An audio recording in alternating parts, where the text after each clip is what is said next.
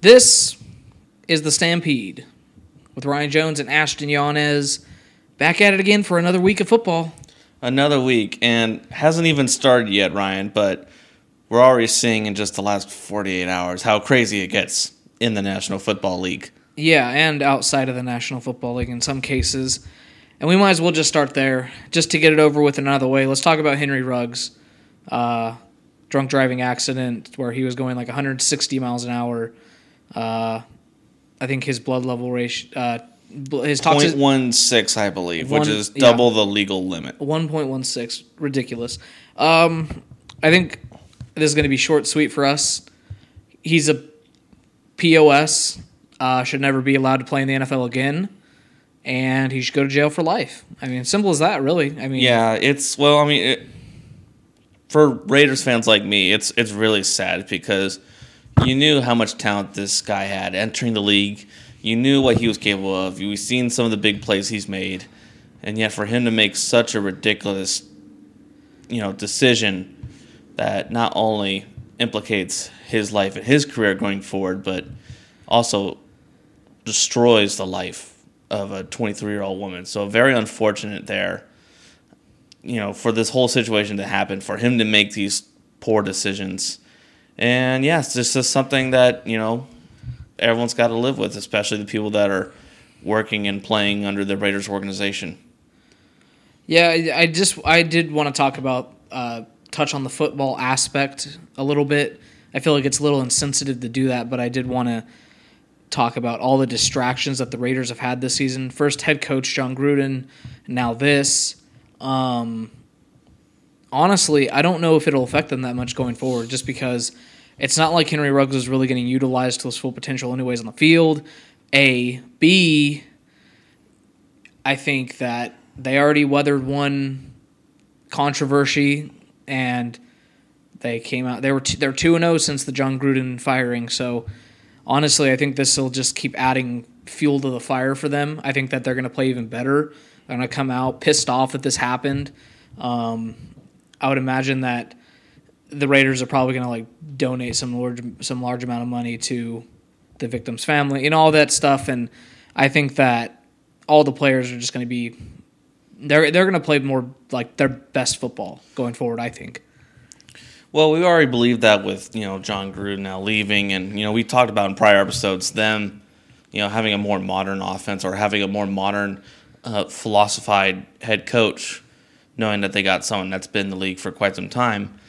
But I think when it comes to strategizing against your opponents now, moving on, knowing you no longer have Henry Ruggs, it's finding other ways to attack defenses deep, because essentially that's what Ruggs was. He was the deep post, the deep 9, one-on-one. Most of the time, he's just kind of uses a decoy. He's just the guy to keep the safeties away, and when the safeties don't respect him, that's when they pay the price. We've seen Ruggs' catches has been mainly downfield. And I think that being said, the Raiders should have a fine time just finding someone who can do that kind of work like Henry Ruggs has for the Raiders. And I saw that the Rams, they waved off Deshaun Jackson. I was just going to say that. So maybe that's someone that will end up playing that role, or maybe the Raiders will go with somebody else that they already have on their roster. I don't know, but there's luckily easy way for them to move on from this as an organization. But it definitely affects the players. It definitely affects the coaches. Just knowing that someone that they were, with these last few weeks or even just the last couple of seasons made such a just bad decision. But yeah, very unfortunate. Prayers out to the victim and her family. And hopefully this will all be, the Ruggs situation will eventually be something that we'll throw back behind us. Yeah, the Raiders currently 5-2, first place in the AFC West. That is weird. We'll see how long it lasts. Ashton, I know that I'm still hesitant, even with the Chiefs playing really bad football, really hesitant to enjoy it. It's just, I'm skeptical. It's been so long since I've seen a good Raiders team. Yeah, I understand. There's a couple of big stories, so let's just move on to let's just get both of our teams out of the way. I want to talk about Von Miller getting traded to the Rams. And I know that everyone listening to the podcast is going to want to know what my perspective on that is because, as listeners know, I am a Broncos fan. So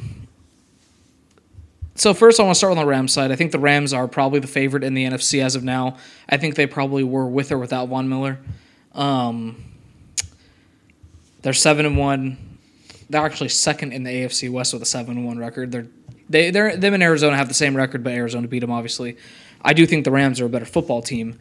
I mean, it's good for the Rams, obviously. You're not gonna get a second or third round pick be the same caliber as Von Miller, so why not trade away the draft picks, go all in this year with Matthew Stafford, and try to go for that ring, man. I mean, I see no issue with it from the Rams side. For the Broncos, though, I think this signals a full rebuild. It does. You're trading away one of the best players, probably the best defensive player in your franchise history, and that's saying something because Champ Bailey played for this organization. But yeah, I just think that maybe they could be stockpiling draft picks to try to go after Russell Wilson, Deshaun Watson, Aaron Rodgers like a veteran. But realistically, if you were going to do that, you would keep a Hall of Fame caliber edge rusher who can still wreck games, you know? So I think this signals a rebuild for the Broncos. It's something that I've been calling for. It's something I've wanted to do for years now, as you know. And there's a really good chance that Denver finally gets aggressive and gets a young QB in the first round. Maybe they trade up with these extra picks they have, get a Malik Willis, a Matt Corral, a Desmond Riddler, maybe even a Kenny Pickett who's skyrocketing up draft boards out of Pittsburgh. I know people at the beginning of the year were saying this is a weaker quarterback class, but man, I got to say, the more I watch this quarterback class, the more I'm just really excited for these young quarterbacks to come, and I think it's going to be a good class. I don't think it's going to be a bad class like 2011 was when it was Cam Newton and no one else, you know. 2011, the year Von Miller was drafted as well, so there's that. I think the signals full rebuild for the Broncos, and I'm excited that we're going to finally go in that direction. I'm okay with sucking if they're sucking the right way, you know. Like, Denver isn't a good team, but they're doing it the wrong way. They're not, like, building for the future. They keep trying to retool when they should be rebuilding. And I'm happy that they're finally going in this direction. Obviously, I'm sad that my favorite player in the NFL is now on another team, but heck, I could be a Rams fan for a year, right? Honestly, it's not a bad trade-off, you know, being a fan of the Denver Broncos that you are, Ryan. But just going back to last week, I mean, we talked about the narrative of Von Miller being traded to go somewhere and compete for Super Bowl. Happened. But the teams that you talked about, one was the Cardinals, the other Dallas. The other was Dallas. Yeah. And those were the two teams I said were pretty unrealistic, especially once we found out Baltimore's salary cap money. Did you read the reports of the two other teams that were interested in Von Miller? Buffalo was one, obviously. Dallas was the other. So they were interested in Von Miller. So Dallas was thinking about it. Yeah, so it wasn't completely unrealistic, which I thought it was, but hey. Well, makes sense. I was right. They were both teams that are Super Bowl contenders that need help at edge. But the Rams are the one team that was probably willing to give up the most. I mean, a second and a third round. Essentially, so Denver is basically paying all of Von Miller's salary this season. Yeah. So basically, they just bought a second and third round draft pick for $9 million. And that's the two reasons why this trade happened. One, the Rams are willing to give all their picks away if they can get the right guys to win a Super Bowl now. Yeah, this year they're not going to have we saw them get a franchise quarterback. The fourth round. Yeah. We said, look, take the quarterback that we just drafted with the top 2 pick. Take this first-round draft pick. Give us your quarterback that's been the reason you exist in Detroit for the last 12 years. And all of a sudden, Matthew Stafford is a top-tier quarterback in the NFL this year. Why? Because he finally has a solid team around him. We knew he was a great quarterback already career-wise. But now he's on a good team that he can play with well, and he has good receivers across the board. He has a good offensive line. He's got a run game that can be established to set the play action throws. He's got a smart, young, innovative head coach. They're playing in good weather 363 out of the 365 days a year. Actually, 365 days out of the year. Why? Because they have a brand new stadium that allows them to play whenever the heck they want. Also in LA, so it doesn't matter. But so we're seeing them being aggressive because they know we have the tools to build a Super Bowl team. It's just getting the players that we want now. We don't want to wait for the draft. And honestly, what were they going to use that second and third round pick for anyway? What are they going to use it for? Yeah, exactly. They don't need help at running back.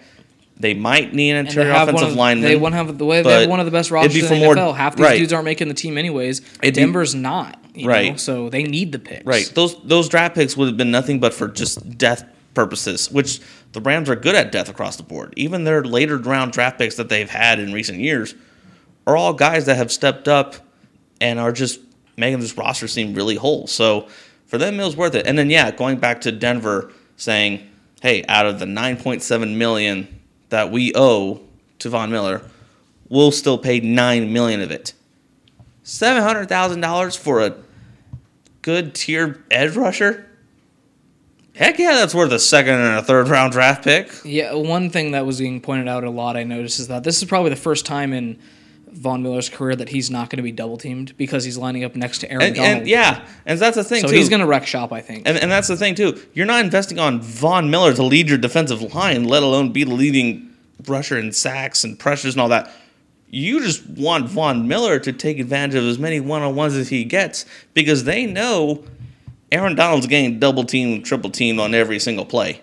So you can't block both those guys at once. And on the other side of him, on the other edge rusher spot, they have Leonard Floyd, who's not a scrub either. You know, Floyd's a solid player. He's a good, solid edge rusher. Yeah, he's not obviously an elite number one type of guy like Von Miller is. Yeah, he's not a crazy. He's a good number two. You know, so. But he's a solid player. So you have those three guys just bringing it. You got Jalen Ramsey and his defensive back crew that are just going to keep covering players as long as they can. So coverage sacks and just simple, quick pressures are going to be the norm from the LA Rams defensive side now, moving forward. And they kind of already were, but now that Von Miller's on this team, it's just ridiculous. I'm really excited to watch Von. But really excited for the Rams, honestly. They're really growing to become my favorite team in the NFC. They really are. If you had to pick a winner out of the NFC with a certain quarterback not being there for a certain team in Wisconsin... Now, would you pick the Rams, or are you going Tampa Bay, or that team in Wisconsin, maybe, or even Arizona? Or Dallas. It's tough. For me, it's the Rams. I think. I gotta say the Rams right now. Obviously, Tom Brady is gonna do what the heck he intends to do. Yeah, I hate betting against Tom Brady. I hate betting against Tom Brady, just like how I didn't bet against Aaron Rodgers and they won the game. It was still based off an AJ Green error, but still. It was just like, Tom Brady is that dude. But that being said, I do like the Rams more.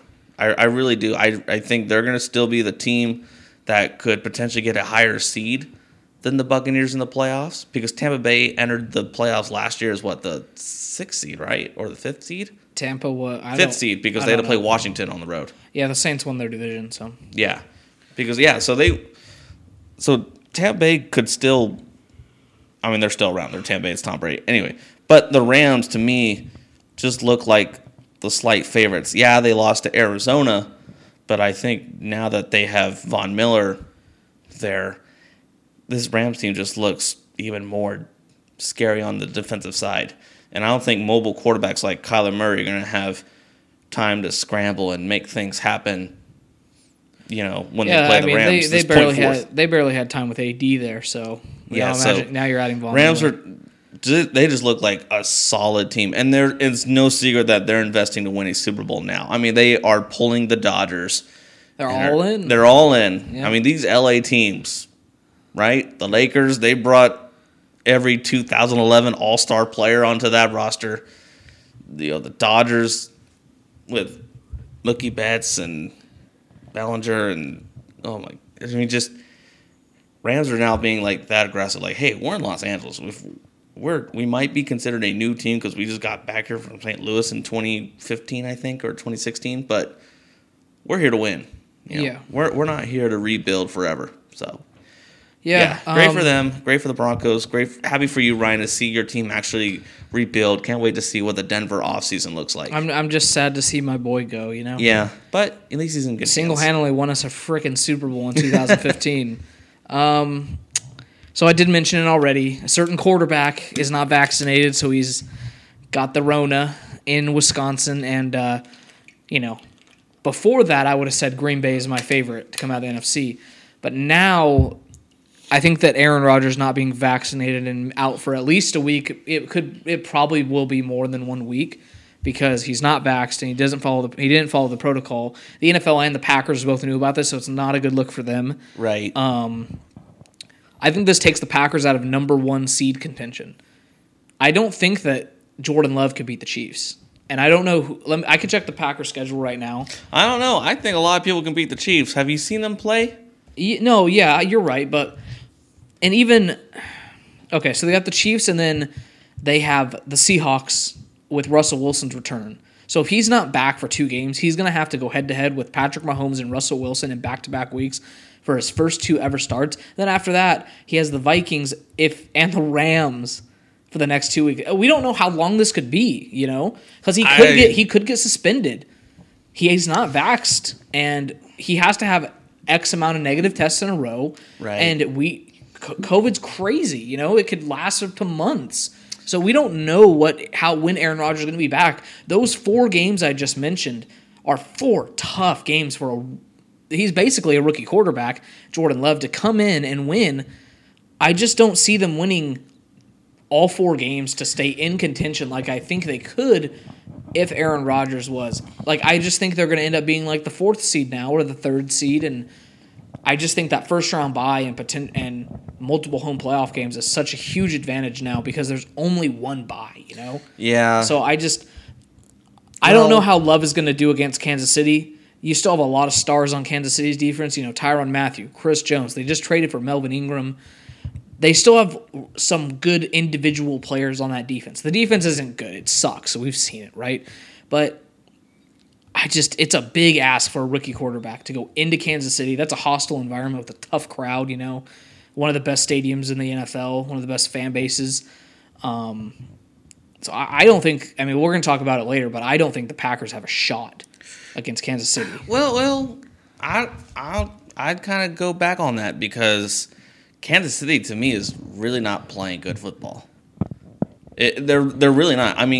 They barely escaped at home. The Giants, yeah. Against the New York Giants. And it's not like the Giants got better.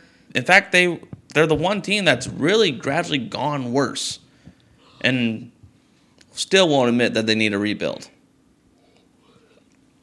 And it's so for the Chiefs to barely escape at home, all because they can't figure out how to run the ball or how to throw the ball against cover 2 is weird. Well, we heard the they stuff have so about much talent. My fantasy tight end, Travis Kelce, nowhere to be seen. It's like Patrick Mahomes had no intentions of looking in the middle of the field at all. Everything was quick little passes. I barely call them passes because for some reason they count Mahomes barely flicking the ball a foot to Tyreek Hill on a sweep. I do hate the rule that. I do hate the rule, but anyway, it's weird to see the Chiefs not attacking the middle of the field, rather it's a run or a pass, and it's I understand that they're not great at the running back position, or it's and that their offensive line it's still not clicking and not clicking, it's not in sync, but it's healthy. The front office was aggressive to get these guys. It just seems like the Chiefs had no excuse to play bad football. They really don't, especially on Monday night. They're the one team that won, and to me looks like a loss. Yeah, I agree. I don't know. I would hold back on the Packers having no chance to beat them because if Green Bay runs the right defense, I shouldn't have said no chance. It's just that Green Bay is so beat up already. We knew they had a lot of injuries, and now arguably the best quarterback in the NFL is not going to be playing. They did, but they also gave Arizona their only loss in Arizona. And that was without Devontae Adams. Yeah, but we talked about the fluky play, and if AJ Green just turns around, it was still a close game. Yeah, I know. It was still a battle. Yeah. And granted, yes, Aaron Rodgers was the big reason for it. But I really think if Green Bay just plays the right defense, and then they just try and run more RPO stuff because, Jordan Love, he's He's capable. He's athletic. He's mobile. And the reason they got after him in the first round of all rounds was they saw in him what they saw with a lot of other young mobile quarterbacks that have entered the league these last few years. I mean, if they just simply have a good aggressive run game, Green Bay could easily be the better team against Kansas City. Now, yes, down the road, things are going to get tougher. They play the Rams, as you said, correct? That's like in 3 weeks. Next 3 weeks? Next week they have Seattle. That's Russell Wilson. Seattle's probably one of the better 3-5 teams in the NFL. And that's the game Russell Wilson will be returning. And Russell Wilson's coming back, so they're not going to look like a 3-5 team. No. So, yeah. Those, then, yeah. And then after that, the Vikings, who, I mean, we know that they play down to their competition every week, but every game they're always in it. And they always play hard, and they have a good head coach, and a lot of offensive skill player. The Vikings are a solid football team. I don't know if they're good enough to make the postseason at this point, but we know the Vikings are always a solid football team. I think the Packers will be okay. Also, I just don't think they'll end up being the number one seed like they could have. No, I don't think they'll be the number one seed. I think Aaron Rodgers will still miss too many key games for them to lose it, especially since only one team. Well, like obviously only one team gets the one seed, but only one team now gets that home field advantage. So yeah, it's going to sting a little bit for Green Bay. But I think they'll still be more than fine. They'll probably still be a 2 or a 3 seed. I don't want to spoil it because we are going to talk about our rest of season predictions for the playoffs and what we think the updated playoff. We're going to look back at what we had in the preseason and kind of update it, and we're going to also give our midseason awards. But I will tell you that I do have Green Bay now as the 4th seed in the NFC. So the 4th seed? We'll talk more about it. I'm just letting you know that is what I have as of now. Could this be the year the NFC East champions actually are a top 3 seed? Could this be the year? Dallas' schedule is very easy. It is true. It's like the easiest schedule in the NFL. Dallas is surprisingly playing great football. And they're playing really good football. So I do have really Dallas ahead of them. Okay, anyway. The one thing I don't see also happening is the NFL punishing Green Bay that hard. Because in some sense, they'd be punishing themselves. Because as much as they're going to admit that it was Green Bay's fault that they didn't know. No, they knew. Aaron Rodgers petitioned to have a different sort of not vaccine. He petitioned to have something else that would immunize. I don't know. Right. I don't know what it is. He said he immunized, which directly doesn't say he was vaccinated, but it definitely made people believe he was. And I think because he's part of the NFL and because he's part of Green Bay and because the pandemic is still a serious situation, you still need when it comes to people asking you if you're vaccinated, simply just give them a yes or a no. Simply do. I understand that there's a lot more rules if you're not vaccinated and that it'd be nice to just make your own decisions and go with it. But when you're playing the NFL, you got to know what rules are implemented and just take them as it is, especially when you're, one of the big stars in the NFL and are leading an example for many other young players or people that are just fans of the sport and all that stuff. Just simply be honest, yes or no. Yeah, at least Cole Beasley's honest about it. At least Cole Beasley said no. Exactly. Right? At least Beasley was like, I ain't doing it. He said no like 50 other ways, but he said no. Mm-hmm. So at least just, don't use other words. That's all I'm asking. Don't give it gray area. Don't try and act like you're a lawyer in the U.S. Senate. Come on. It is weird because, Rodgers has kind of looked at this California cool guy, all progressive and cool and chill, and then he didn't get vaxxed. So it's kind of like out of character for him, really. But then you think about it, and it's like, oh, it's in character because a lot of people have this take that, oh, he's selfish, he's a diva, So you could look at it either way. It's either he's a unique person. I think that's what people are starting to realize. He's a unique person. Yeah, he really is. That's the understatement of the year. And I'm not saying I think Rodgers is a diva. I don't. I agree with him 100% on the Packers' dysfunction and lack of simple. He's a unique person that was also put in a unique situation. I mean, just we started to see last year, especially in the offseason, that just him and Green Bay wasn't always a perfect fit, especially with Green Bay running their organization differently from the other 31 franchises. Right? Theirs is more via committee. because it's owned amongst the public. It's not necessarily owned by just one man. Yeah.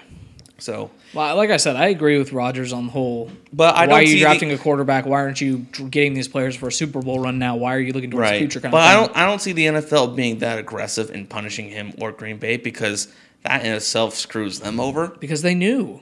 Because they already knew. And two, you just said how the Packers are going to be playing the Seahawks, the Rams, right? The Vikings. They still have the Vikings, and they're going to play the Bears one more time. They got to make their money off those games. They can't let that be the... And I'm sure some of them are... Right? I guarantee you that Rams game is a primetime game. There's no way Rams-Packers is not a primetime game. Right? If Aaron Rodgers is not playing, Green Bay should never be on a primetime. Yeah, exactly. Never. They should never be on primetime. Now, are they in primetime this week? No, they are not. I know they're in primetime soon. Yeah, they're not in primetime this game. Is it the Rams? This week. This week, the primetime games are Jets-Colts Thursday night, gross. Sunday, Titans-Rams, and then Monday is Bears-Steelers. But Packers-Chief is in that afternoon slate of games, so it could be Fox's game of the week. It could be like America's game of the week, maybe. But Cardinals-Niners is also at that slate, too. So, I don't know. We'll see. Yeah, I don't know. Either way, I just don't...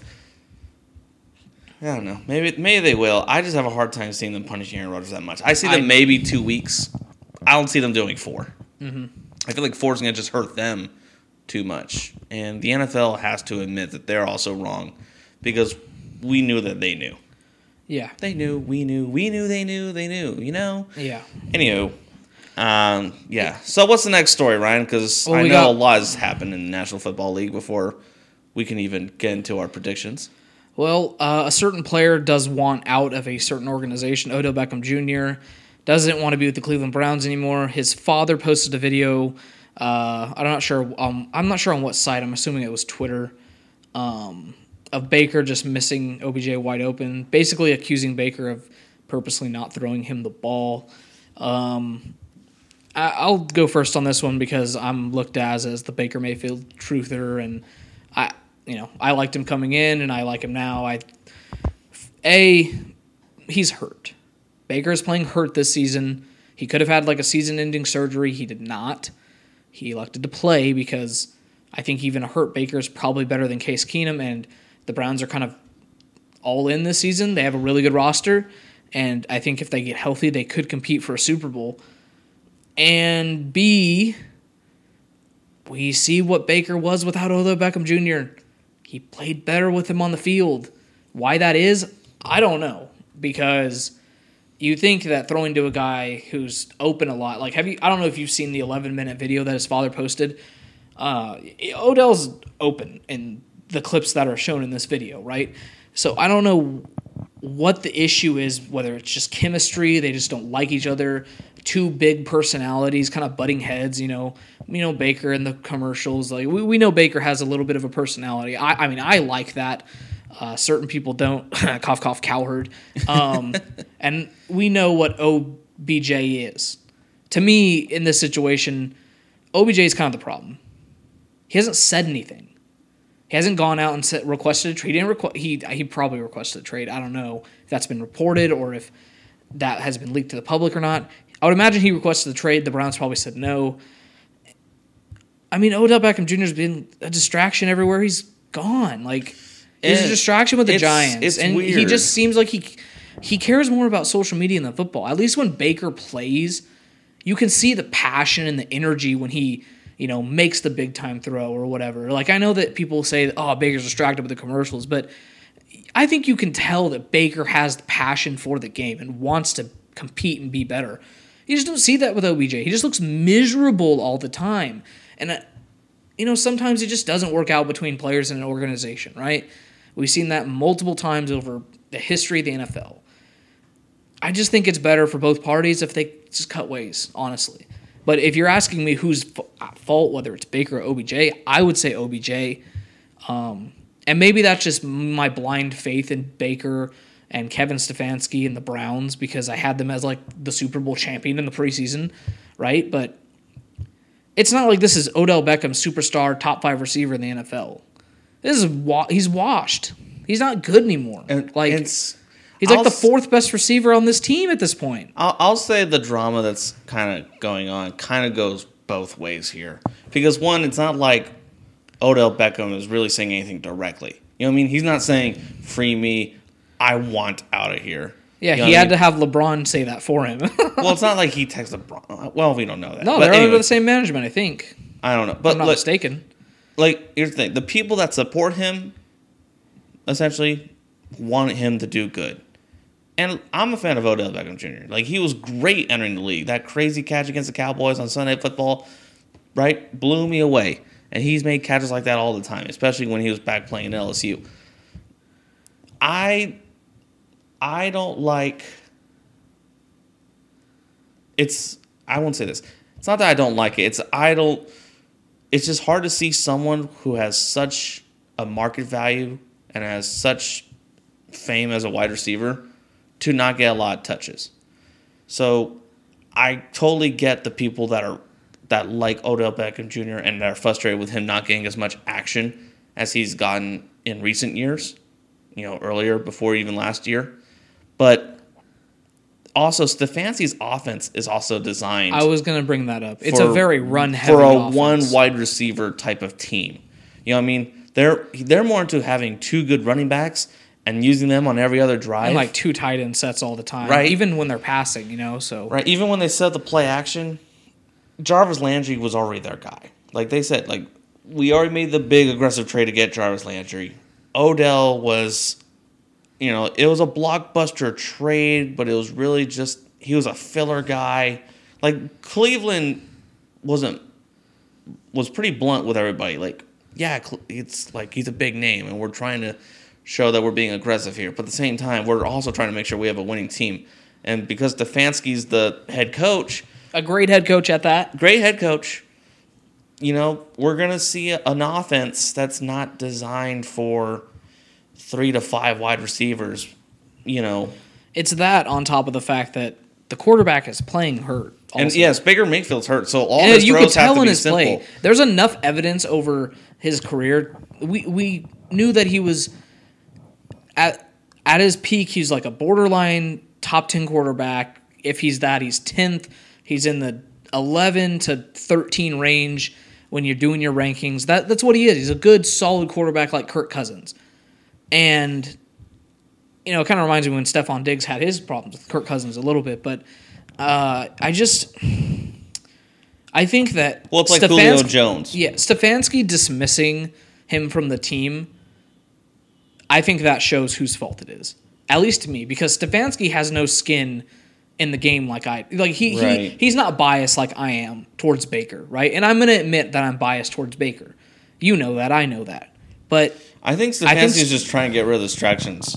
This is all it is. He knows Odell's a great player. He knows what he can do for this team. He knows what he has done for this team.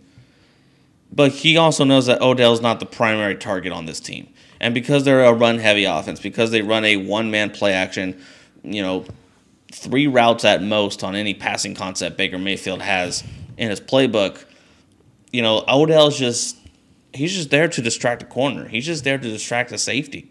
Similar to what Ruggs does, right? Similar to what Ruggs did, or at least did. Let's not compare OBJ and No, I'm not comparing them. I'm comparing their assignments on the teams that they're on now. Yeah. Don't get me wrong. Odell Beckham's way better than Ruggs. And Ruggs will never be as good as anybody else anymore. Yeah. Sorry, I'm a Raiders fan. This is how I mourn. Or like Julio Jones now. Julio Jones, Tennessee Titans. He's made some great catches. We saw the one that looked like it was not a catch along the sideline against Buffalo, and it somehow was. But he's not getting as much of his numbers, right? He's not exploding in yards. He's not exploding in touchdowns. He's definitely not up there on the leaderboard. Right? He's not up there on the leaderboards. Why? Because it's been play action Derrick Henry, play action Derrick Henry, Derrick Henry, Derrick Henry, play action A.J. Brown, right? He's mainly there to occupy 2 corners, occupy a corner and a safety, force that linebacker to float away from the tackle box somehow. Well, in zone schemes. That's what I've seen Odell mainly as these last 2 years. He's basically been that guy. And it's Stefanski's offense. It's perfectly normal. Thielen was that guy in Minnesota. Stephon Diggs, before he got traded to Buffalo, he was kind of that guy in certain games, depending on the game plan. If the opponents were covering, the slot receiver or the wideout more. So there were times where Thielen had good games. There were times where Stephon Diggs had good games.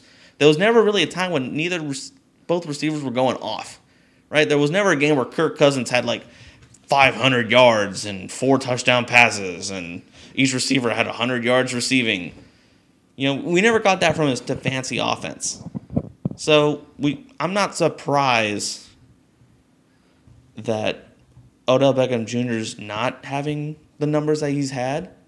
And I'm also not surprised by the amount of people that support him that are upset about it, because Odell was never the distraction guy. He never was. No one wants to be the distraction guy. Walter Payton hated that he was the distraction guy in the 1985 Super Bowl. Hated. He had no rushing touchdowns. None. And he's Walter Payton, the greatest running back of all time. No rushing touchdowns. Was not happy about it. Even though they won the ring. So it happens. It happens. No matter if you're the greatest, no matter if you're top 15, no matter if you're barely in the NFL. It's uncomfortable after seeing yourself be that key role player on a team to all of a sudden be that distraction guy. It's never comfortable. So it makes sense. Now, shall we go ahead and kind of move on to the Derrick Henry thing now? I was just going to say, you kind of already brought him up. Because I kind of already... It would have been a really good segue, but you kept talking. I know. I'm sorry. I just like Odell too. I like Odell too. Yeah, you can... You made some good points. So yeah, let's talk about some injuries now. There are 2 pretty major injuries that I want to talk about. A, Derrick Henry's out for the season, and B, Jameis Winston tore his ACL. So let's start with Derrick Henry, because I think I never thought I'd say this, but the running backs is probably a little more significant than Jameis Winston tearing his ACL. So Derrick Henry out for the year. The Titans signed Adrian Peterson. I don't think that means much. I think that they'll just kind of go committee running back now. They have a few other good ones on their team already that were kind of getting some work anyways when Derrick Henry was out there. So and the Titans currently 6-2, first place in the AFC South. There is a chance that Henry can come back near the end of the year. It's an 8 to 10 week injury, so that would put him right back in the postseason if if everything goes perfectly, Yeah. Which, hopefully it does for him. I want to ask you. I feel like we've seen this story before with the running backs over the years. Is Derrick Henry's career just over? Because we've seen this before. We saw Todd Gurley get hurt, never was the same. Same guy, explosive running back.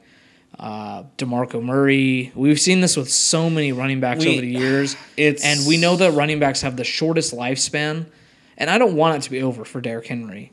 I don't want it to be over either. But I think it may be, man.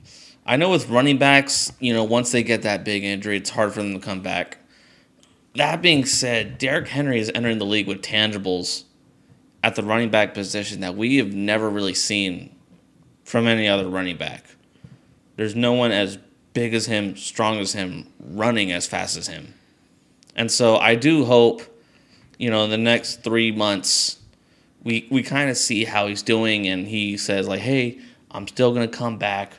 I'm still getting healthy. I got the greatest therapeutics, physical therapist that the NFL and the world has to offer. He needs to get that TB12 method, play till he's 45, right? Yeah, no, he's going to be best friends with whoever's Tom Brady's nutritionist and physical therapist is real quick. I don't know if this is going to be the one injury that NFL scouts were afraid was going to happen when he was coming out of Alabama, because that was the big concern. That's why Derrick Henry even dropped to Tennessee, right? That was the big concern. Because he already has so many miles on the tank. He's already ran 4,000 yards a season since he was an 8th grader.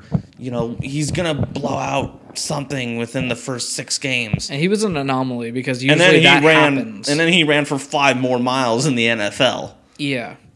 I don't know if we'll ever see the years of dominance that we've seen. And he was on pace. He was on pace for that 2K yards again. He already had nearly 1,000 yards. He had 900 and something yards. Yeah.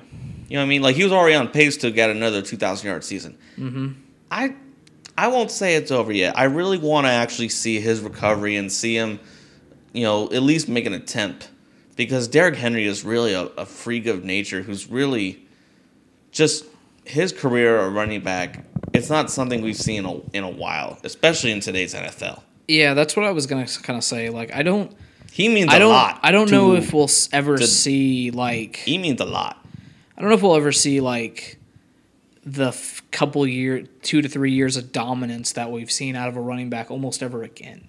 And because of the way the modern NFL works is a lot of teams are starting to go by committee and just...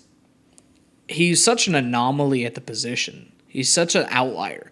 He's that 1%, you know what I mean, at the running back position. He's the one that said, no, you know me, I'm the big analytics guy. I'm the running backs don't matter guy. Don't pay a running back, just do by committee. Just get that undrafted guy. Don't spend a high draft pick on the running back. And he's the 1% where you're like, no, it was worth it. I'm going to pay this dude. He's the focal point of our offense. And no one can stop him because no one can tackle him. Right. Sometimes the human nature and just football nature and stuff like that, I know it's corny to talk about, but sometimes it trumps the analytics. And it trumps the math, It really does. There's no analytics on a human heart. Sometimes you just gotta, sometimes you gotta talk to the person and watch his tape, and sometimes that's just all you need to decide if he's the guy or not. He is just a generational talent at the running back position, a generational talent in the National Football League. And I really want to see him go through this recovery process. I want to see him at least make his attempt for a comeback because just a guy of his tangibles, I just don't see him just giving up on himself. And I definitely don't see the Tennessee Titans giving up on him either. No, I don't either. Because the last thing Tennessee wants to do is say, hey, you know what? Yeah, this was the injury that we saw coming. We're going to go ahead and let you go. We're going to move on to a different running back that we can get in the 3rd or 4th round. No, we know that's not going to happen. And then all of a sudden, Derrick Henry gets picked up by another team, and he gets another 2,000 rushing yards. All of a sudden, Tampa Bay picks him up. He still runs for 2,000 yards, except Tom Brady throws the ball to him. So half the time. He has like the CMC stat line where he rushes for 1,000 and receives for 1,000. Yeah, Tom Brady's like, cool, all I gotta do is run a screen now 5 times out of 10 Yeah, he's passes. like, ooh, these checkdowns are nice now. Yeah, the heck with checkdowns. I'm gonna throw the ball 1 inch to Derrick Henry and say those are my yards. Yeah. Like that's the last thing Tennessee wants. Exactly. And another player, and I know Hall of Fame wise, Derrick Henry's not even in the Hall of Fame conversation. But I think he is. I think he will. He's getting there. But I will say the one player whose situation that I could see being similar to Derrick Henry's was Peyton Manning. I can see Derrick Henry having that similar situation where Peyton Manning had that serious injury with the Indianapolis Colts. Colts said, hey, look, we see a quarterback coming up. It's not in our best interest to have you on here anymore. We really need to start taking the rebuild seriously so we can win more games down the road. We're not going to bring you back again, even though you've won us a Super Bowl and you've had all these passing, greatnesses. And then Denver's like, cool, well, we just learned how to beat everybody in the passing game, so we're going to get the greatest quarterback of all time. We're going to have him learn this new concept, and he's willing to learn it and, again, take command of it because we don't need an offensive coordinator. And all of a sudden, Peyton Manning throws 50 touchdowns in a season and 5,000 yards. And gets blown out in the Super Bowl with the Seahawks. Well, before he wins the Super Bowl. Yeah. I mean, like...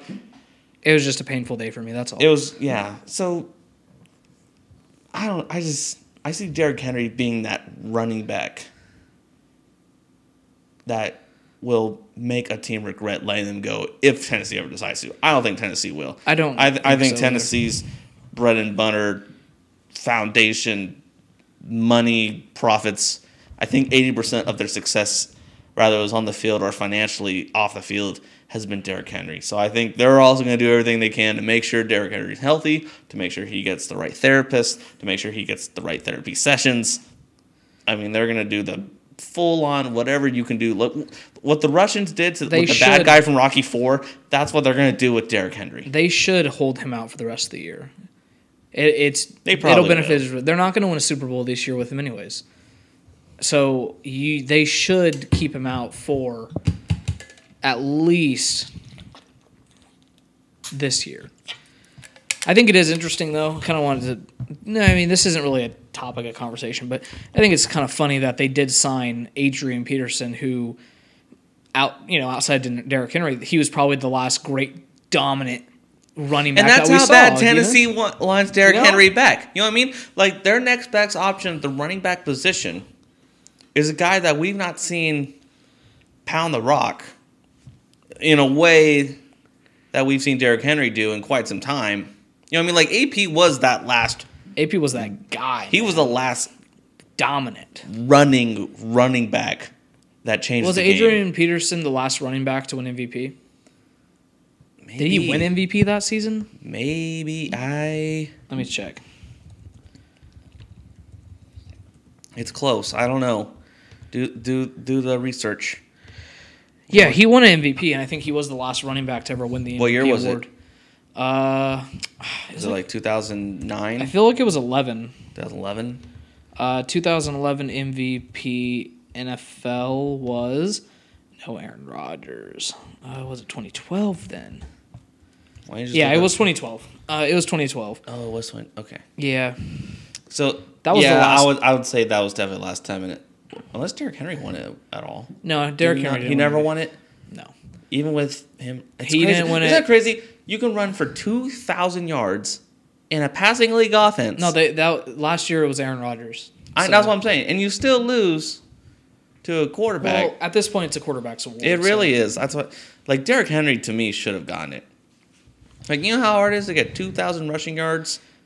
He probably in won. today's NFL. He had to have won Offensive Player of the Year, right? He had to. Oh have. yeah, no, he's definitely had that. All right, let's move on from Derrick Henry. I mean, we know the significance. Best of luck to him. Hopefully, he makes a great recovery, and hopefully, this is not one of those key injuries that essentially slows down the running back entirely. Jameis Winston, Saints quarterback, tore his ACL. I'm not sure if it'll be Taysom Hill or Trevor Siemian to be the starting quarterback, former Denver quarterback Trevor Siemian, by the way, or the go-go gadget Taysom Hill. And if they really need a quarterback, there's other options out there. Phil Rivers said he would play. That was weird. That really threw me off. I saw that post too. He just finished his high school season, that's why. So he's available. Oh, that's true. It's good timing. And very convenient timing, isn't it? And then Cam Newton also needs a job, so there's that. Saints are 5-2, second in the NFC South. I'll go first in this one because I'm not going to say I was a Jameis Winston truther, but I always said that if you could just cut the interceptions in half, man, you're going to be a great quarterback. But he never did that. So I don't know if this really affects the Saints at all. Like, as weird as that sounds, I think that they're going to get the same level of production out of whoever the other quarterback is, Trevor Siemian, Taysom Hill, Phil Rivers, Cam Newton. I don't think it really matters. I think that the Saints at this point are like a defensive juggernaut team. They're kind of like the Steelers. The offense isn't great, but the defense is really, really good. And they're going to make the most of their opportunities when they get defensive turnovers, kind of like they did against Tampa Bay. And I just think that I don't know if this really affects the Saints all that much. Like, I love Jameis, but, I mean, I don't think it moves the needle for the Saints. I still think they're a good team. I think it limits the big plays. Because the one thing Jameis had going for him, especially for why he was, that's expected true. to be the next quarterback, was that he had the arm, right? Mm-hmm. He could throw that thing pretty far. And as great as Drew Brees, unfortunately, in those last couple of years, he wasn't able to get that ball past 6 yards. Yeah. So they were really happy for Jameis to be the starting quarterback because he was really that one guy who can just launch it. Now, decision-making has always been an issue for him since he's entered the NFL. I still remember his QB camp episode where he always just tried to force the ball to his one go-to receiver, right? Have your one go-to receiver and don't even try and throw it to anybody else on any passing concept. Just tell him what his route is, and that's it. Jameis Winston's injury, I do think, does have some impact in the passing game. Now, the good news is they have Alvin Kamara, and he can make any play go to the house, even if he only catches the ball from like 2 yards off, or if he just gets the ball handed off to him. So with Derrick Henry out, I think Kamara is probably the best running back in the NFL. Christian McCaffrey's out. Derrick Henry's out. McCaffrey's coming back. He is coming back, but like this is his second injury in 2 years, and I'm just like, I don't know if he's going to be the same. So as of now, I think that with Henry out, I would say Kamara's the best running back in the NFL. Well, even if you look at Kamara, like he had the big injury when he was playing in college for Tennessee. He was out for the rest of the year. Everyone was like, this was a guy that just transferred from Alabama. He's definitely one of the expected running backs to go out in this league. He had this big injury. I don't know if he's going to... And it still didn't matter. He recovered. He still balled out. He still got drafted, and he's still balling in the NFL. So, again, kind of just going back to the Derrick Henry thing, I'm hoping that's what happens as well. Mm-hmm. So, I think New Orleans is fine offensively. I think it's just because they're going to have that lack of quarterback or just having a lack of what their identity is now at quarterback, because Simeon and Taysom Hill are two different quarterbacks. Yeah, and I already had a prototypical, he's an accurate passer, not athletic whatsoever, doesn't have a strong arm. It's basically, I think Simeon is pretty much if you just plop Drew Brees back in there, just not as I think overall, smart, obviously, he's not the Hall of Fame quarterback, obviously. I think the overall grade of the quarterback position in New Orleans hasn't changed that much. No, exactly. I understand all these quarterbacks kind of have their pros and cons that make them equivalent. But I think because Jameis Winston was actually a consistent starter this year, it now does force New Orleans to kind of go back to last year and trying to figure out, okay, if we start this quarterback, what offense works against this defense? Or if we start this quarterback, what other offense is going to work against it? You know what I mean? They're back to juggling that. There is one thing that I'll mention his name a little bit later again because, spoiler alert, I do have the Saints as one of the NFC playoff teams. So there's that. Sean Payton... He will be able to make anything work. He's one of the all-time great coaches and one of the all-time great play callers in this league. So, we're going to be talking about Sean Payton here shortly. So, any last comments on Jameis Winston before we get into the midseason awards? The Stampedes, midseason NFL awards. Just, best of luck to Jameis on his recovery. I do see New Orleans still as a good team. Sean Payton's definitely one of the better coaches. He knows how to get through adversity. He knows how to overcome serious injuries. I mean, we just saw Michael Thomas basically say he's definitely out for the rest of the year because the rehab's just not working out. That's another thing, man. I forgot about that. Yeah, that's true. I mean, New Orleans is banged up, but if there's one coach that can figure it out, and there's one franchise that's just been finding ways to win, it's always been Sean Payton and the New Orleans Saints. So, again, just best of luck to them and James Winston. Hey, man, speaking of receivers that might be on a different team next year, along with OBJ, Michael Thomas probably will not be a Saint after this year, I would imagine. He already had beef with the coaching staff, and now his rehab got messed up. He might, take a little offense to that. We'll see.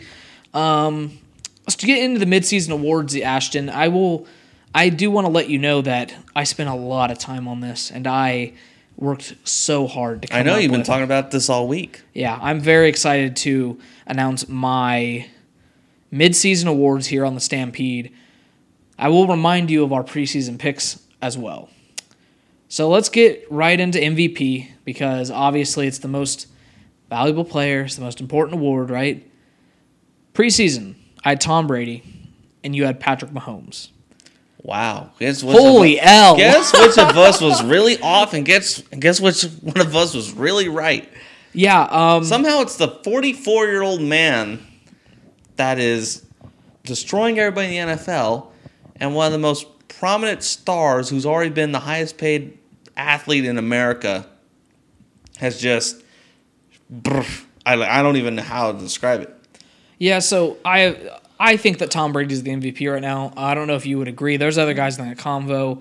Matthew Stafford, Kyler Murray. Who would be your midseason MVP? Mine's Brady. He's first in yards and first in passing touchdowns. So that's kind of, and he's on one of the best teams in the NFL. That's kind of all I needed, He's playing really good football, as we've seen. I'd say, Tom Brady to me is the upfront favorite just because he's just that guy that's doing what he's want. He's performing at a high level. He's somehow on paper performing just as well as he did in his early 20s, which is not normal at 44 years old. By the way, in some categories better. Yeah, in some categories even better.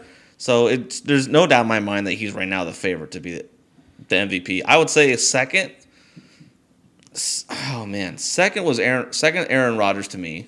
Before the But, he's going to miss games, so he's kind of he's going to be like disqualified. Well, third to me was also Derrick Henry. Okay, because Derrick Henry was also just dominating. Already had nearly 1,000 yards rushing, not even halfway into the season. You know what I mean? So those were the two guys that were behind, but that margin between Rodgers and Tom Brady was still pretty big to me. So, like, I'm not going to argue against Tom Brady not winning the MVP right now. All right, so we're both taking Brady at the midseason mark. Offensive Player of the Year, you will be happy to know that I had Derrick Henry before the injury, and pretty much that's going to, like, disqualify him from winning the award in the end. So I'm going to say Derrick Henry / Cooper Kupp. Cooper Kupp, first in receiving yards, first in receiving touchdowns, and second in total catches. 63 catches, 924 yards, and 9 touchdowns already. He might be on pace for 2,000 yards and 20 touchdowns. It is crazy how... I'm saying Cooper Kupp. In our preseason prediction, I had a running back, not Derrick Henry. I had Christian McCaffrey. You had a receiver, Stephon Diggs. That's also way off. Yeah, Diggs is... All my predictions are off at this point. I mean, I got the MVP right, but I'll have you know that I got a lot wrong too. So yeah, I would give it to Cooper Kupp now. I would say Derrick Henry, obviously, before the injury, but he's not going to win the award because he's going to miss a season. So what's funny to me about Cooper Kupp? What's funny to me is, like, of all the players to win Offensive Rookie of the Year, I did not expect it to be a Rams wide receiver because there's so many of them that Offensive Player of the Year. Well, like, I'm just saying, like, it's any Rams skill player was getting, like, the equal amount of production and stuff in Sean McVay's offense. Like, there was never really, like, a go-to guy. Like, Robert Woods and Cooper Kupp, they both had even days. Like, and now Woods they were equally having good. A down year. And Woods is having a down year. Kupp somehow just having a great year, phenomenal year, league-leading statistical year. He's taken like 75% of Woods' production. Like, McVay's offense was not designed for someone to have this kind of thing, and yet he's having this kind of thing. It does help that... Really happy for Cooper Kupp. It does help that Kupp is best friends with Stafford, so that kind of helps. Yeah, that probably did help. I mean, I'm just saying, like, I didn't realize how good that chemistry was between him and Matthew Stafford. Normally, when a new quarterback enters a team, it takes a minute for the chemistry to kind of matter, but, man, I tell you what, there's just something about Stafford and just athletic people that he's just automatically good friends with. I mean, heck, he grew up with Clayton Kershaw. Yeah. You know what I mean? Like, why can't we be friends with Stafford? Why can't we be friends with Stafford? Anyways, so you have no complaints about Cooper Kupp? I really can't. He's really playing at a high level, and as long as it works, I mean, if it ain't broke, don't fix it at this point. Okay, so the next one is probably something that you're going to have an issue with. Okay. Defensive Player of the Year. I had Myles Garrett. You had Aaron Donald. I'm giving it to Myles Garrett. He's been better than Aaron Donald this year. We know that Aaron Donald's the better all-time player. Well, that could all change now that Von Miller's going to open some things up. It could, but as of now, Myles Garrett is first in sacks, the first to double-digit sacks this year, 10.5 sacks. He's wrecking games, averaging almost like 2 sacks a game. And he's first in total pressures, which I think is a big telling stat. He's first in pressures. So I'm going to say Myles Garrett. I would say Donald's probably second, or maybe Trevon. Actually, no. I don't think Trevon Diggs should be in this conversation. You know why? Because the man gives up like over 100 freaking receiving yards a game. If you watch the game with your eyes, Trevon Diggs is basically just Marcus Peters reincarnated. He gets the picks, yeah, but he also gets burned half the time. And I'm not trying to be a Cowboy hater, but holy moly, we need to slow the Trevon Diggs conversation. He is not even in the conversation for Defensive Player of the Year. It's Myles Garrett and Aaron Donald. And as of now... He's close for Defensive Rookie of the Year, but not Defensive Player of the Year. I don't even think he's a rookie. Is Trevon Diggs a rookie? I thought he was. I think last year was his rookie season. Hold on. Maybe it was. I thought he was a rookie this year. I'll tell you right now. Come on.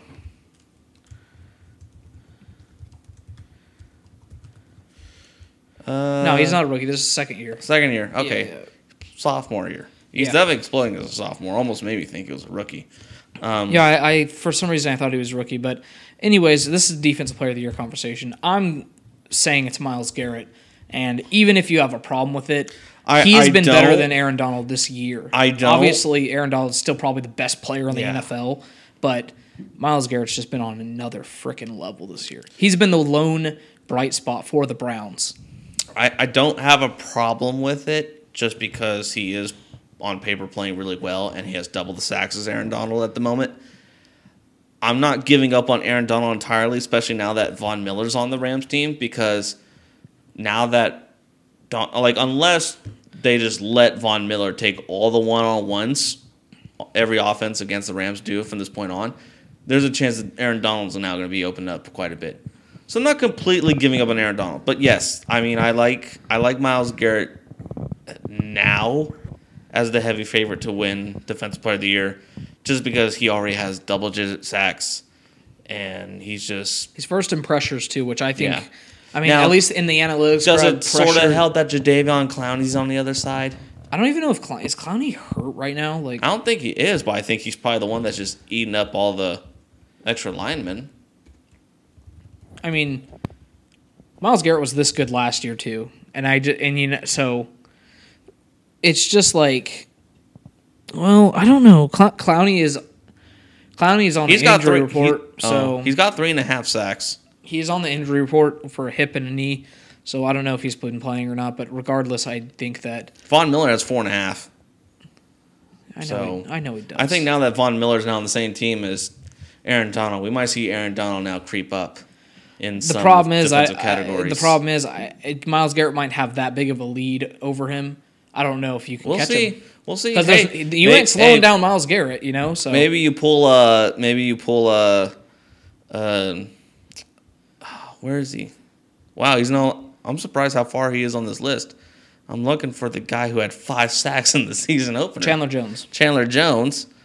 And he's surprisingly 19th in sacks. He's not had a sack since. Yeah. He's not had a sack. I was actually surprised. So who knows? Who knows? Anything is possible. I think since they're only 5 sacks apart from each other, anything can happen. We'll see. We'll revisit this when the season's over, Miller. Obviously. I'm just saying, Von Miller's going to have a big impact on who has the most sacks. Screw it. Von Miller, Defensive Player of the Year.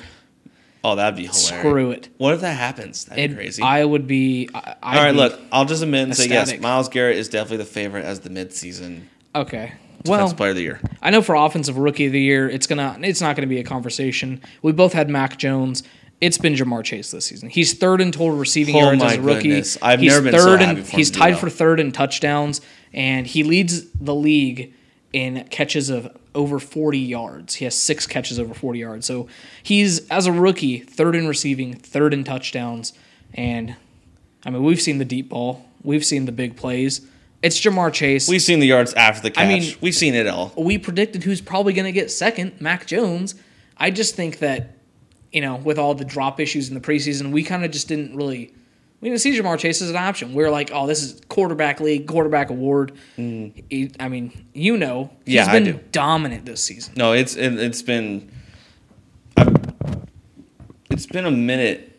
I wouldn't even say a minute. Like Justin Jefferson had also a pretty good rookie season at wide receiver. He's gonna break all of Justin Jefferson's stuff, I think. His rookie stuff. We've seen good receivers in their rookie season. I didn't expect Jamar Chase to be one of those guys that just blows up. But he is an SEC wide receiver. He has great chemistry being the go-to guy for Joe Burrow, and Joe Burrow had one of the greatest college football seasons any college quarterback, coach, player in general could have. The greatest. Flat out the greatest. They're the best team ever. He was the go-to wide receiver on the best team assembled in college football. History. At least in my opinion. We could have Burrow had 60-something touchdowns, and at least 25 of them were the Jamar Chase. I have no idea. Something like ridiculous that. Number. So no problem. We shouldn't be surprised, but for him to translate that talent and translate that dominance into the NFL. Sometimes we just overthink everything. And for Joe Burrow to still be like, I want him more than I want a good offensive line, and I want to throw the ball 80 times to him a game, and I know it'll work. Just trust me. And Cincinnati said, okay. And I went, well, he looks like someone I should draft with the, one of my first 5 picks in fantasy I was going to say, football. I think it was the 5th round. But I think I ended up getting him with the 5th pick or the 6th pick. I don't even know. It was your 5th round pick. 5th round or 6th round pick. Yeah. But he's my on paper, he's my best receiver. He's your best player on your team. he's playing so well. So, yes, offensive rookie of the year. I'm already giving it to Jamar Chase. I can't lie. Mac Jones, he's playing well at the quarterback position. He's doing everything he's asked to do. He's like 3rd in completion percentage this year, I think, Mac Jones. But by Josh Daniels and Bill Belichick.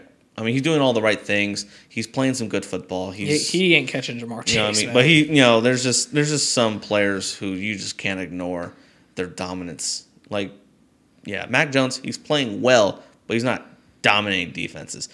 Jamar Chase is as a wide receiver. Holy smokes. Yeah, defensive rookie of the year. I predicted Patrick Surtain of the Broncos, and you predicted Micah Parsons of the Cowboys.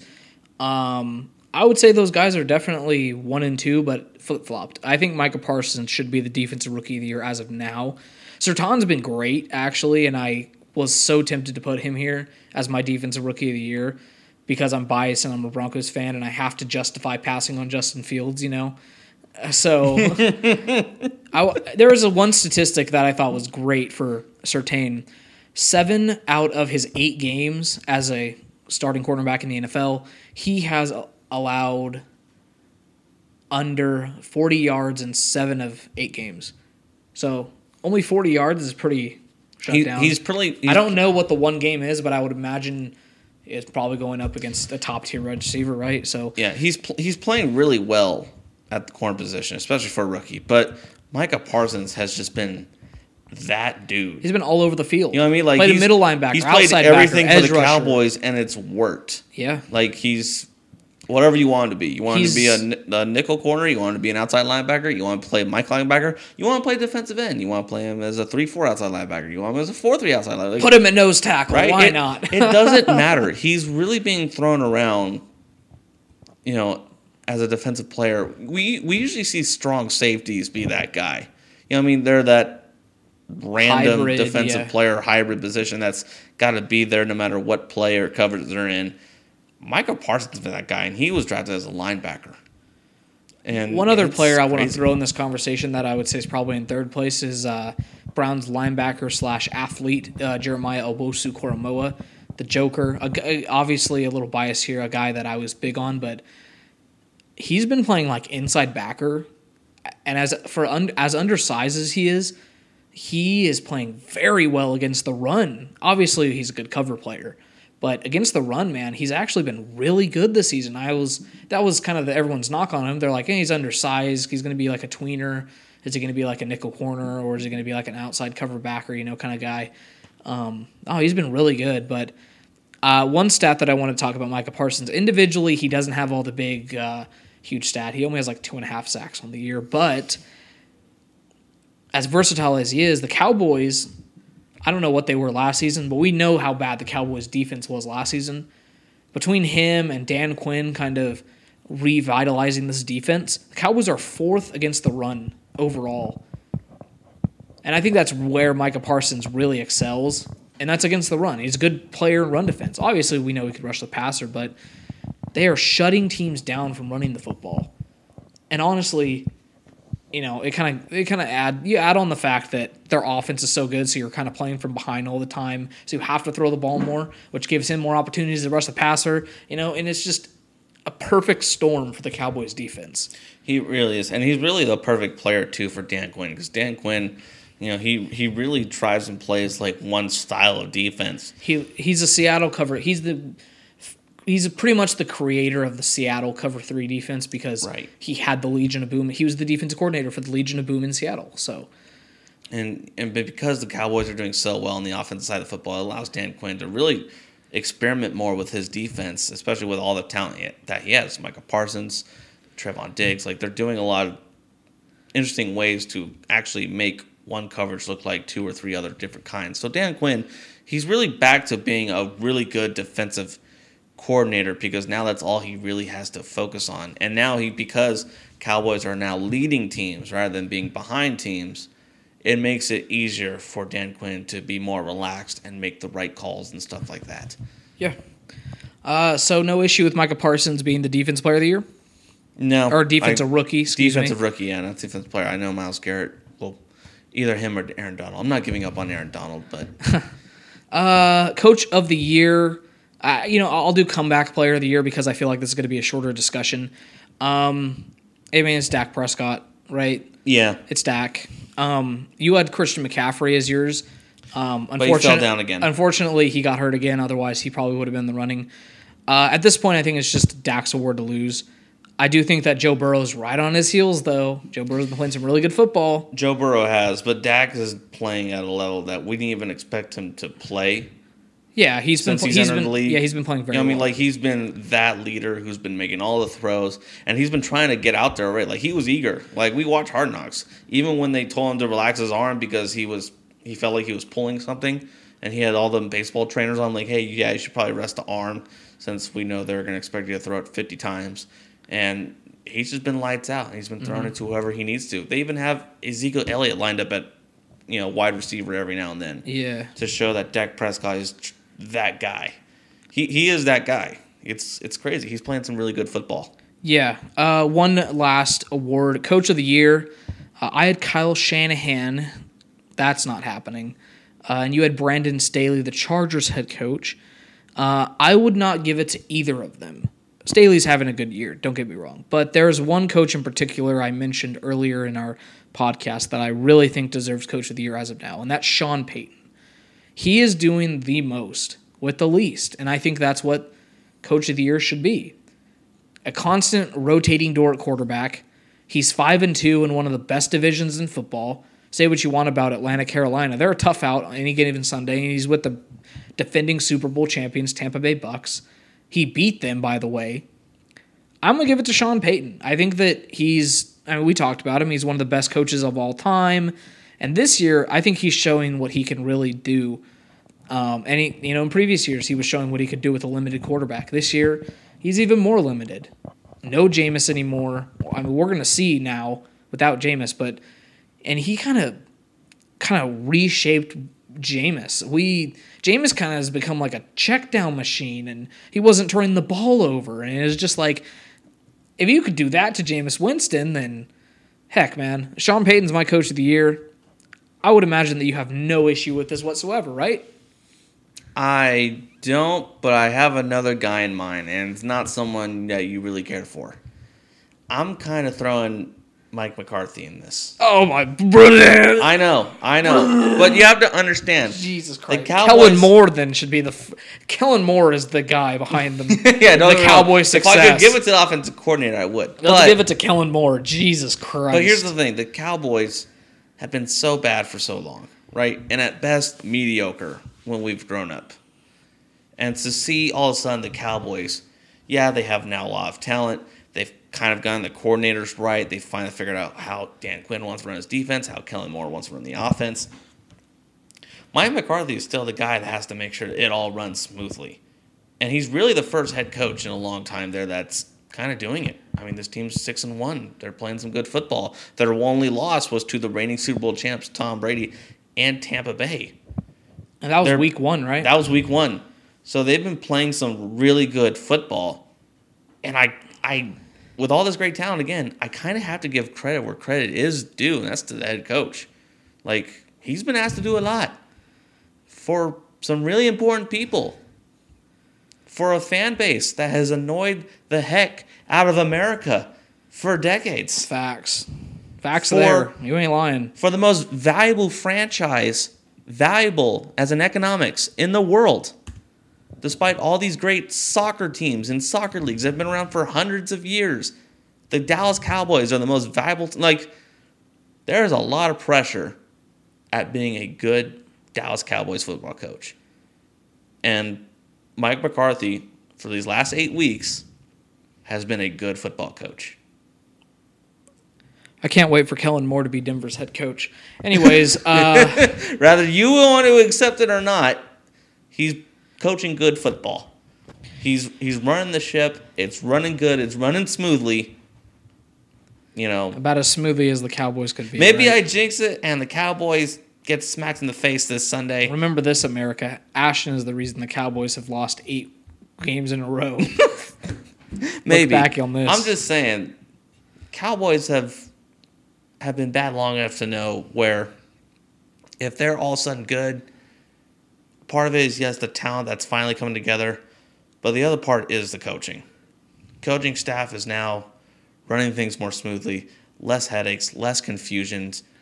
Game plans are being executed, right? It's like, you understand Mike McCarthy's running this way better than Jason Garrett did. That's not a high bar at all. But I know it's yeah. not high. Like, you know what I mean? If they keep riding this out and dominate, especially with their weak schedule, what's stopping Mike McCarthy from getting Coach of the Year?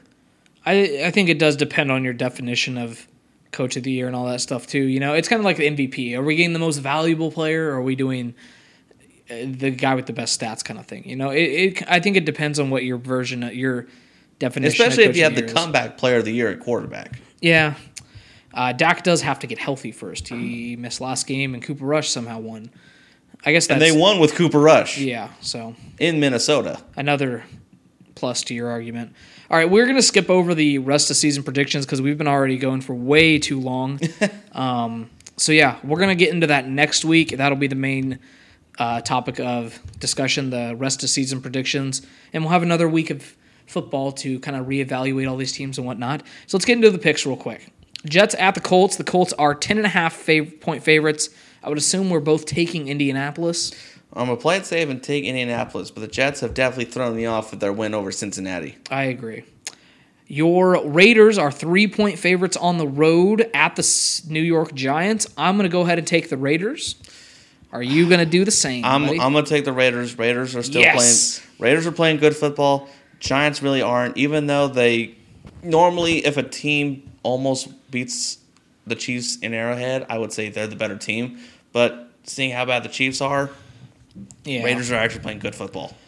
Falcons at the Saints. Saints lost their quarterback. They're still 6-point favorites over the Falcons at home. I'm taking the Saints no matter who the QB is. Who you got? This is in New Orleans or in New Orleans? Yeah, I'm taking the Saints. It'll probably be one of those games that might go down to a field goal in the fourth quarter or even in overtime. But yeah, I think it's hard to get a win down there in New Orleans. So I'm going to say the Saints get the dub there.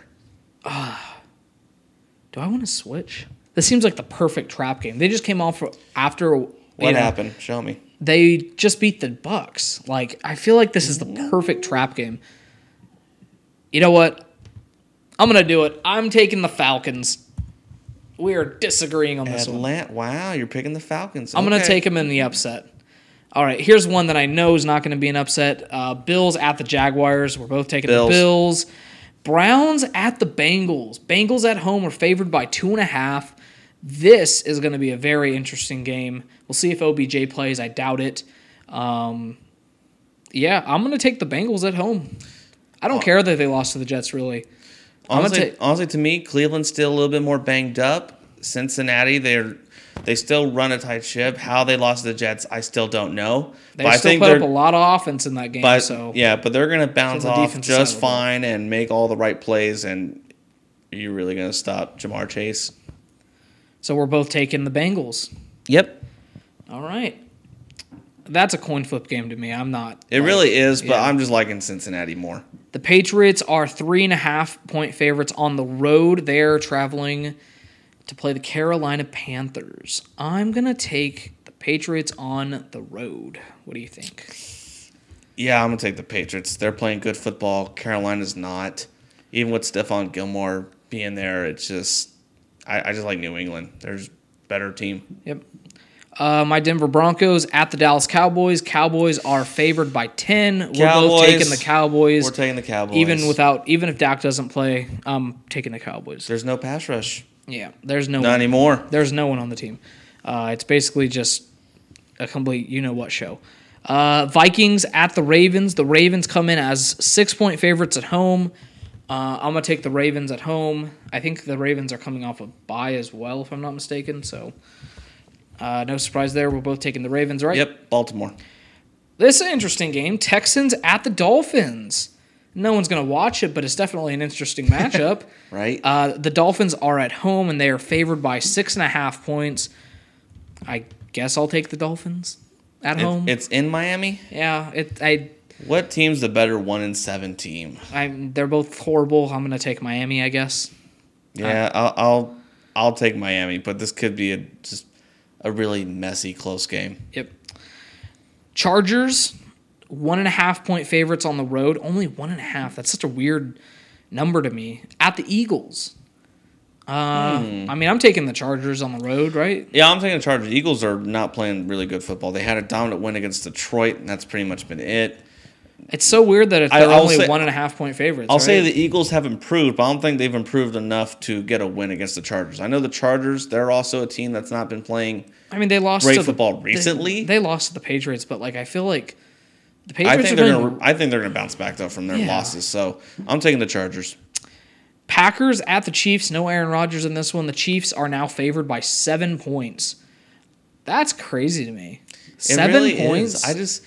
I don't know. I'm taking the Chiefs at home.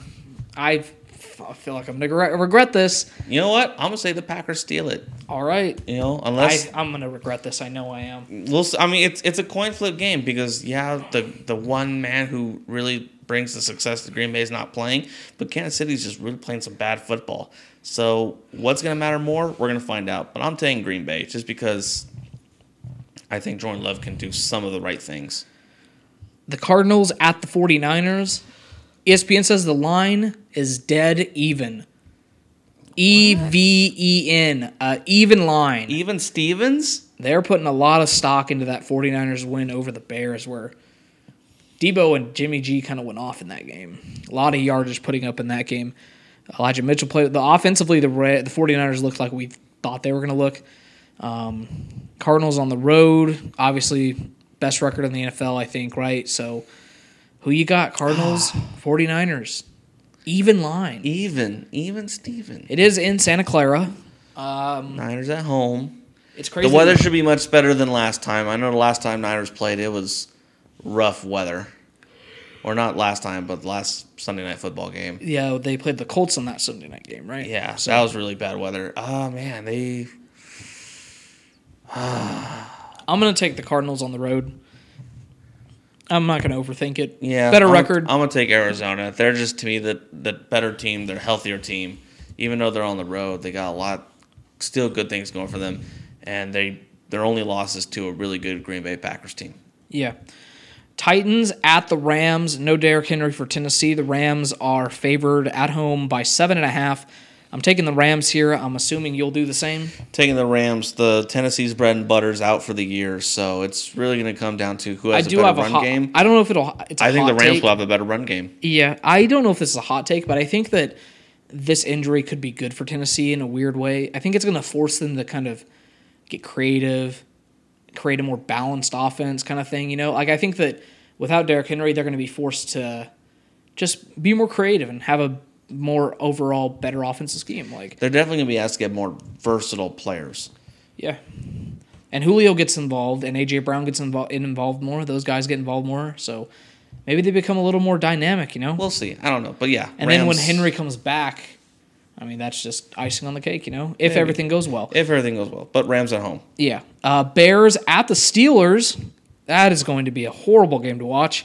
I never like defensive battles in primetime. I'm picking Pittsburgh. Pittsburgh is 6.5-point favorites at home. I'm picking Pittsburgh as well. Okay, well, we disagreed on a few there. Disagreed on the Chiefs game and the Saints game, so we'll see what happens in those. Just a lot more 50-50s. Heck, we had one game that was split even Stevens. We agreed on it, but still. Yeah. All right, ladies and gentlemen, thank you so much for tuning into the Stampede. It's been a long episode, but thank you for staying till the end. Crazy things happen here in the NFL. Oh, yeah. Crazy things. I think it was a good episode.